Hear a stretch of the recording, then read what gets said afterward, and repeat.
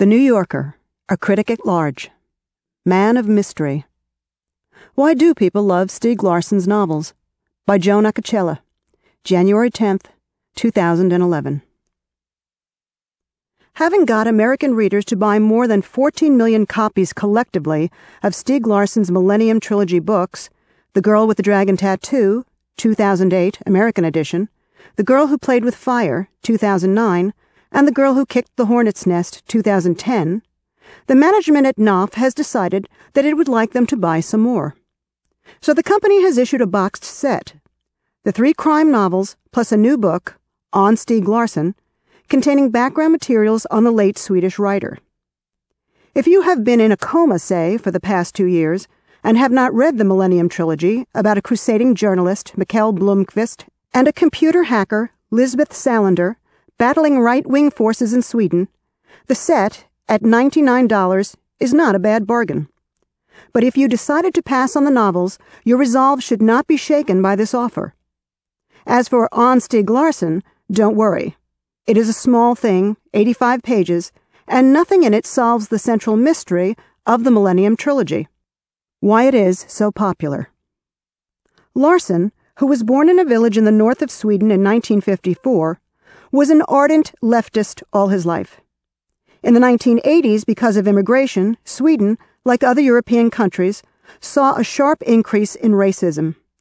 Suddenly, there were neo-Nazis and Aryan Leagues, and the people involved were no longer crazed souls operating mimeograph machines in basements, but smooth characters in suits running for public office.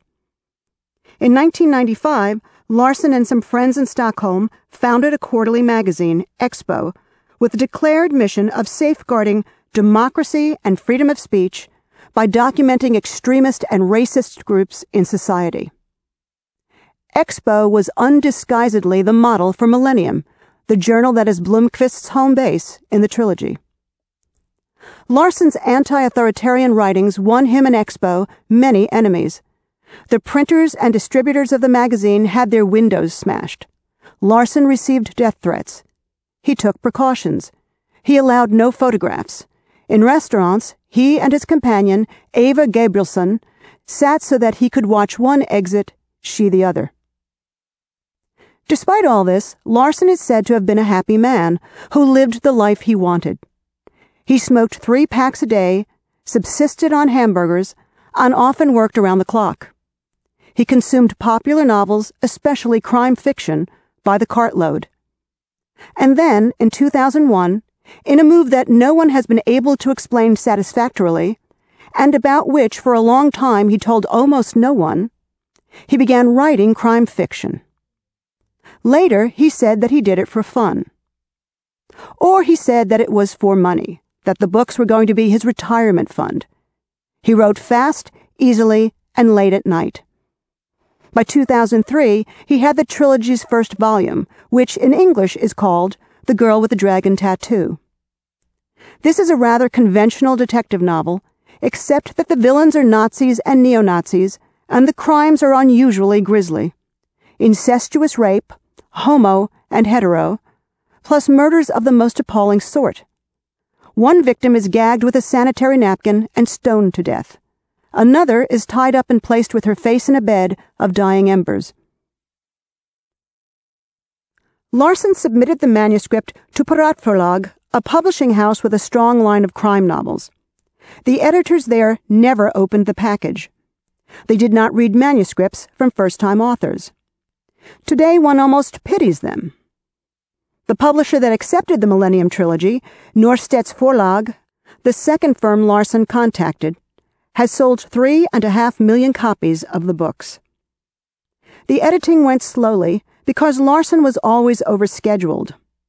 On Stieg Larsson contains a series of email exchanges between him and his Norstedts editor, Eva Gaden.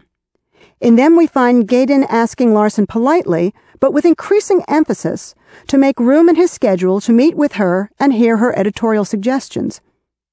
He responds blithely that he will do so eventually. One afternoon, 7 months after the contract was signed, he went to work at Expo, found that the elevator was broken, climbed 7 flights of stairs, had a heart attack, and died. He was 50.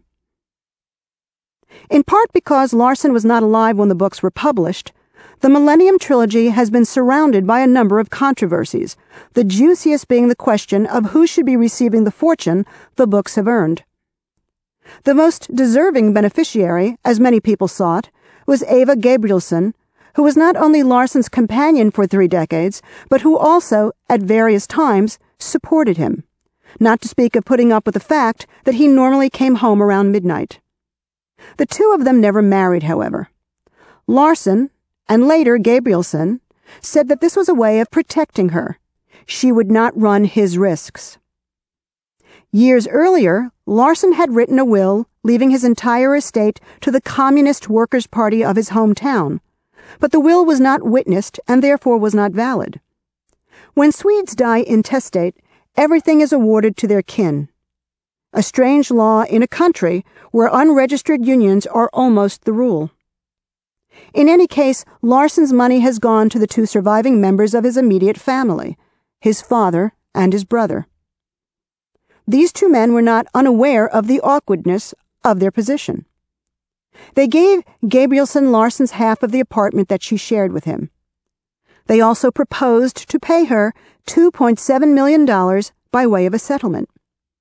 She refused this offer, at which point the dealings between the 2 parties grew nasty. Gabrielsson told the press that Larsson had been alienated from his father and brother. They, in turn, suggested that Gabrielsson was psychologically disturbed. The story became even more exciting when the news got out that Gabrielsson had Larsson's laptop, which, according to several sources, including her, contained more than half of a 4th novel, plus notes for the remainder. In other words, enough material so that someone else could finish it and it could still be called a Stieg Larsson novel.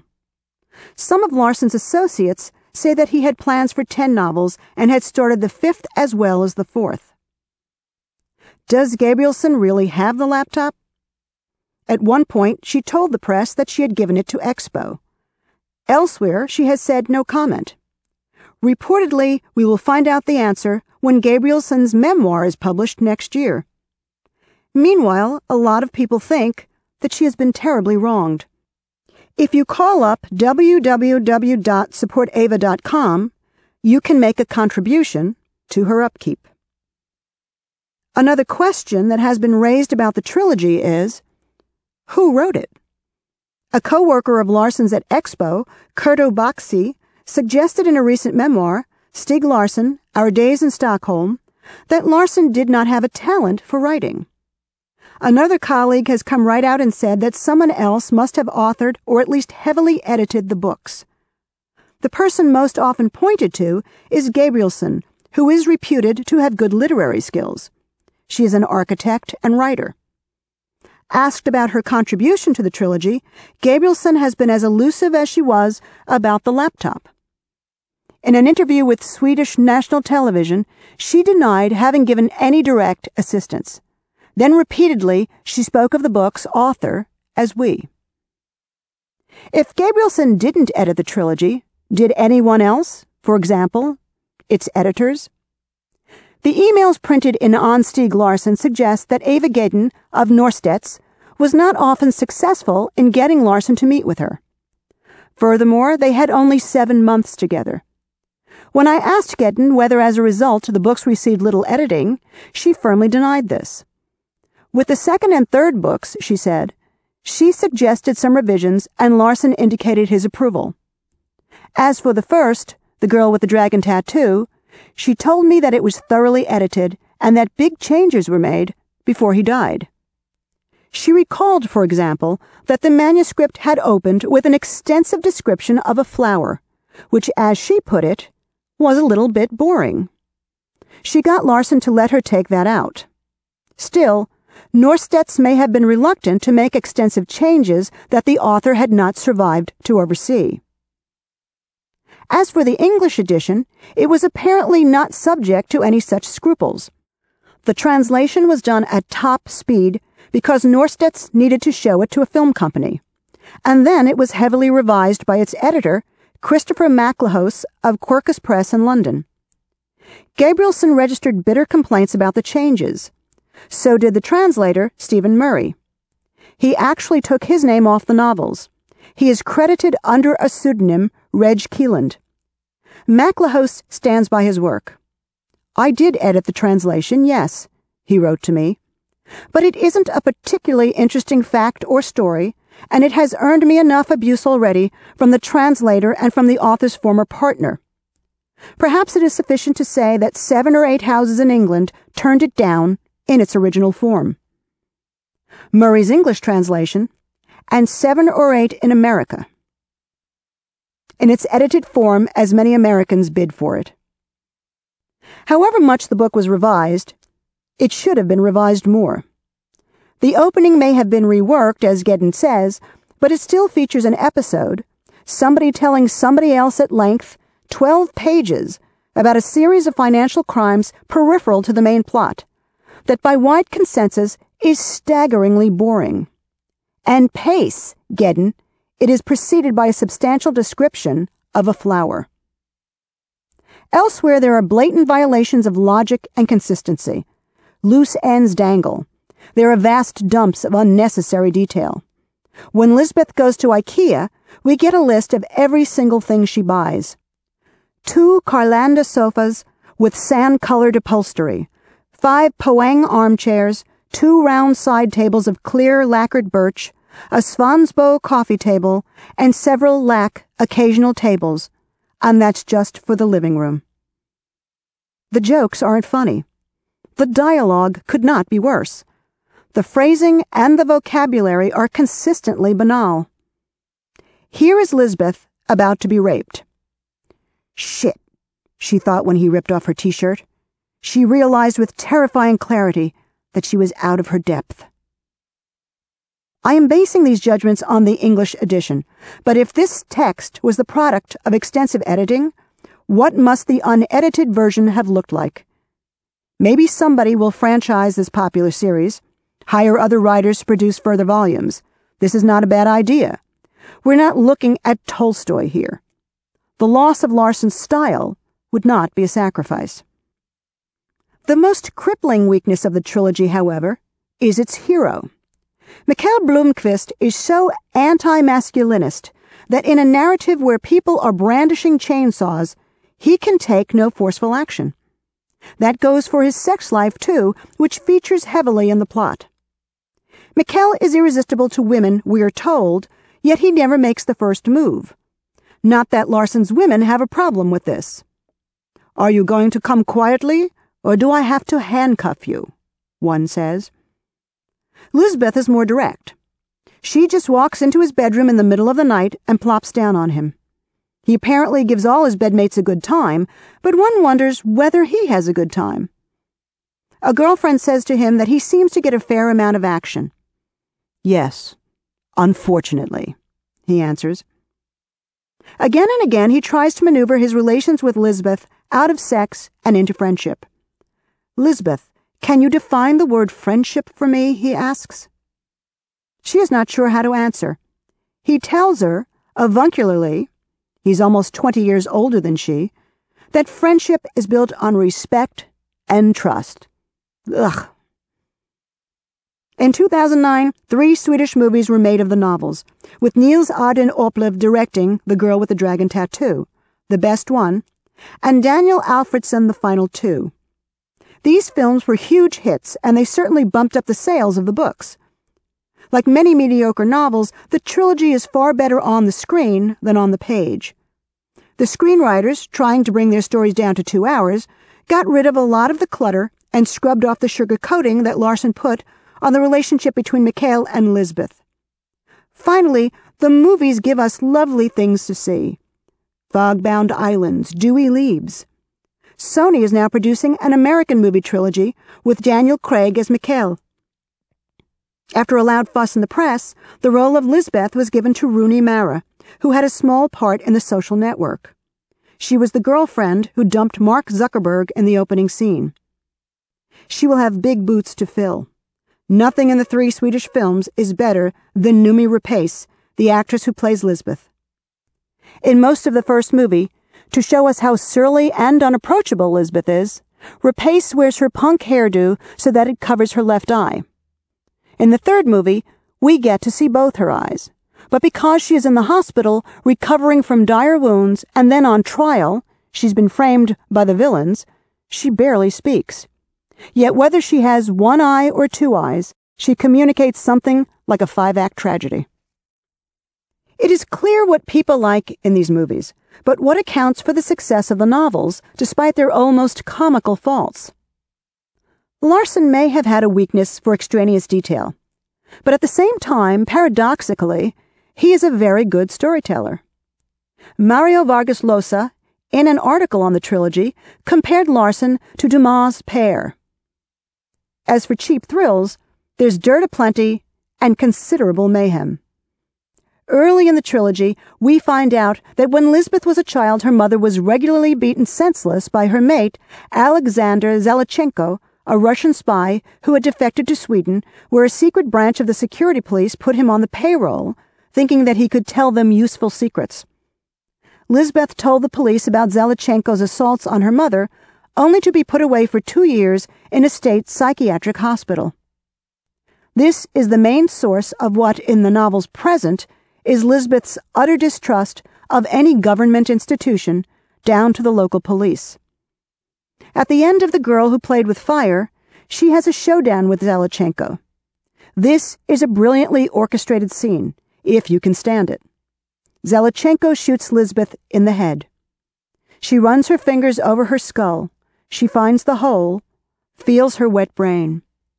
Zelechenko and his sidekick, Ronald Niederman, bury her hastily, failing to notice, they're in a dark wood, that she is still alive.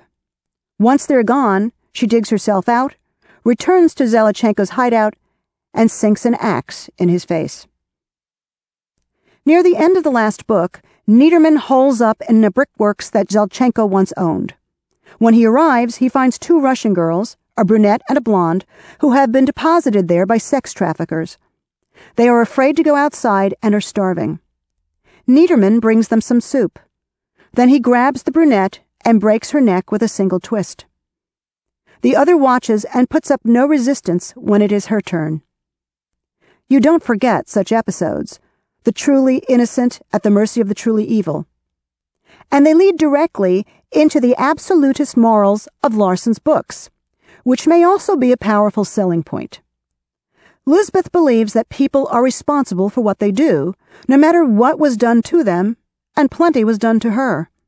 The trilogy is, to some extent, a revenge story, a popular genre. Think of Death Wish or True Grit. Lisbeth not only cleaves Zelechenko's skull, she beats up 2 large bikers simultaneously, and with a taser, delivers 50,000 volts to Niederman's crotch. The woman warrior has become a beloved feature of the movies, from Nikita to Angelina Jolie's Lara Croft and beyond. It is also, reportedly, a sexual fantasy popular with men, something else that may have helped to sell the books. According to certain researchers, another sexual fantasy common among men is rape. Larsson's campaign against the abuse of power eventually became focused on one victimized group: women. A friend of Larsson's tells the story that at the age of 15, Larsson watched as several boys he knew gang-raped a girl. Later, ashamed, he telephoned the girl and asked her to forgive him. She refused. He is said never to have forgotten this episode. In these 3 violent novels, no species of assault is more highly featured than the rape of women by men. Furthermore, you can't go 12 pages without being almost screamed at on the subject of feminism. Larsson's original title for his trilogy was Men Who Hate Women. This remained the title of the first book in the Swedish edition. Gedin says that he absolutely insisted. All the sections of the first book are prefaced with statistics on crimes against women. The epigraphs in the third book all have to do with female warriors, the Amazons, and so on. Yet some critics have accused Larsson of having his feminism and eating it too. They say that under cover of condemning violence against women, he has supplied, for the reader's enjoyment, quite a few riveting scenes of violence against women. There are indeed many such scenes, the most vile being the sex murders in the first book. It should be noted, however, that we never see those crimes. They are in the past. They are told to Mikhail and Lisbeth, and hence to us. Other crimes against women get curiously brief coverage. Niederman's murder of the 2 Russian girls takes only 4 lines. In terms of the plot, the most important crime in the novel's present time is the rape of Lisbeth by her state-appointed guardian, Niels Bjorman. But while we're told that her clothes are torn off and that something is then rammed up her anus, we don't hear much more. The episode occupies only 1 page. By contrast, when Lisbeth returns to Bjorman's apartment to rape him, in the same way, this is given more than 6 pages, and the assault acquires significant embellishment. On Bjorman's torso, from his nipples to just above his crotch, Lisbeth tattoos in big letters, "I am a sadistic pig, a pervert, and a rapist." Some of the people who accuse Larsson of double-dealing may be thinking more of the film Dragon Tattoo, where the 2 scenes are more equal in length, and where everything is more horrible just by virtue of being there, on the screen, for us to look at. Another consideration that would seem to deflect charges of misogyny is simply the character of Lisbeth. She is a complicated person, alienating and poignant at the same time. Many critics have stressed her apparent coldness. In the scene of her revenge against Bjorman, her face never betrays hatred or fear. When the rape is over, she sits in a chair, smokes a cigarette, and stubs it out on his rug. He is tied up. Accordingly, some writers have called her a sociopath. Larsson, too, said that once, but elsewhere he described her as a grown-up version of Pippi Longstocking, the badly behaved and happy 9-year-old heroine of a series of books by Astrid Lindgren, beloved of Swedish children. Pippi, Lindgren wrote unsentimentally, had no mother and no father, and that was of course very nice, because there was no one to tell her to go to bed. Lisbeth wears leather and studs. She has a ring implanted in her left labium. She doesn't particularly like to be around people, but she is not a sociopath. The primary diagnostic feature of sociopathy is callousness, lack of feeling towards others. Lisbeth falls in love with Mikhail. She brings gifts, cake and perfume, to her mother, who is in a home for the mentally impaired. Zelichenko's beatings finally caused brain damage. She operates outside society, but not outside morality. She is an outlaw or a sprite, a punk fairy. A final drawing card of the trilogy may be its up-to-dateness, particularly of the technological variety. Other mystery writers, Patricia Cornwell, Henning Mankell, have introduced computers into their arsenal, but no one I know of uses computers as extensively as Larsson to build plot and character. Lisbeth and Mikhail find each other online, solve crimes online, acquire their glamour online. Lisbeth has an Apple PowerBook G4 1.0 GHz with a PowerPC 7451 processor with an Altavec Velocity engine, 960 MB RAM, and a 60 GB hard drive. Lisbeth's only friends are fellow hackers. Her colleague, Trinity, has infiltrated the computers of the BBC and Scotland Yard. He even managed, for a short time, to take command of a nuclear submarine on patrol in the North Sea. One of the sweetest moments in the whole trilogy comes via an electronic device. Mikhail has been separated from Lisbeth for almost the entire length of The Girl Who Played with Fire. Finally, he breaks into her apartment looking for evidence that might help her. The police are after her. His entry activates the apartment's security system. Lisbeth, driving up a country road, is alerted by her cell phone. The system is wired so that after 30 seconds a paint bomb explodes on any intruder. There are 6 seconds left. Mikhail, guessing the machine's code, turns the system off. Lisbeth taps into her security camera and sees who is standing in her foyer. She smiles. a rare event. She knows now that Mikkel is still on her side. Related to the trilogy's cutting-edge quality is a revised view of Sweden. After the establishment of the social democratic government in 1932, Sweden seemed to many people, the Swedes in particular, a kind of socialist utopia. Maternity leaves, free love. Ingmar Bergman's movies might appear to contradict such a view, but they are really about humankind, not about his homeland. The writer John Henry Holmberg, in an essay on his friend Larsson, lists what he believes are the fundamental tenets of his countrymen's vision of their society, and in each case, Larsson's critique of them. Swedes think that their country is uniquely egalitarian. Larsson presents considerable differences between rich and poor. That Sweden is politically neutral. Larsson shows a burgeoning right. That the Swedish healthcare system is the best in the world. Lisbeth is imprisoned in a state hospital, etc. Above all, the Swedes believe that their government is benign and working for their benefit, whereas in Holmberg's words, Larsson shows the Swedish state as an instrument of violence wielded against individuals who threaten the privileges and power of those who have managed to gain control of it. Larsson even denied Sweden's fabled beauty. However pretty the countryside, his Stockholm has tattoo parlors, S&M clubs, McDonald's. As Charles McGrath wrote in The Times, Larsson's Sweden is a country, a lot like our own.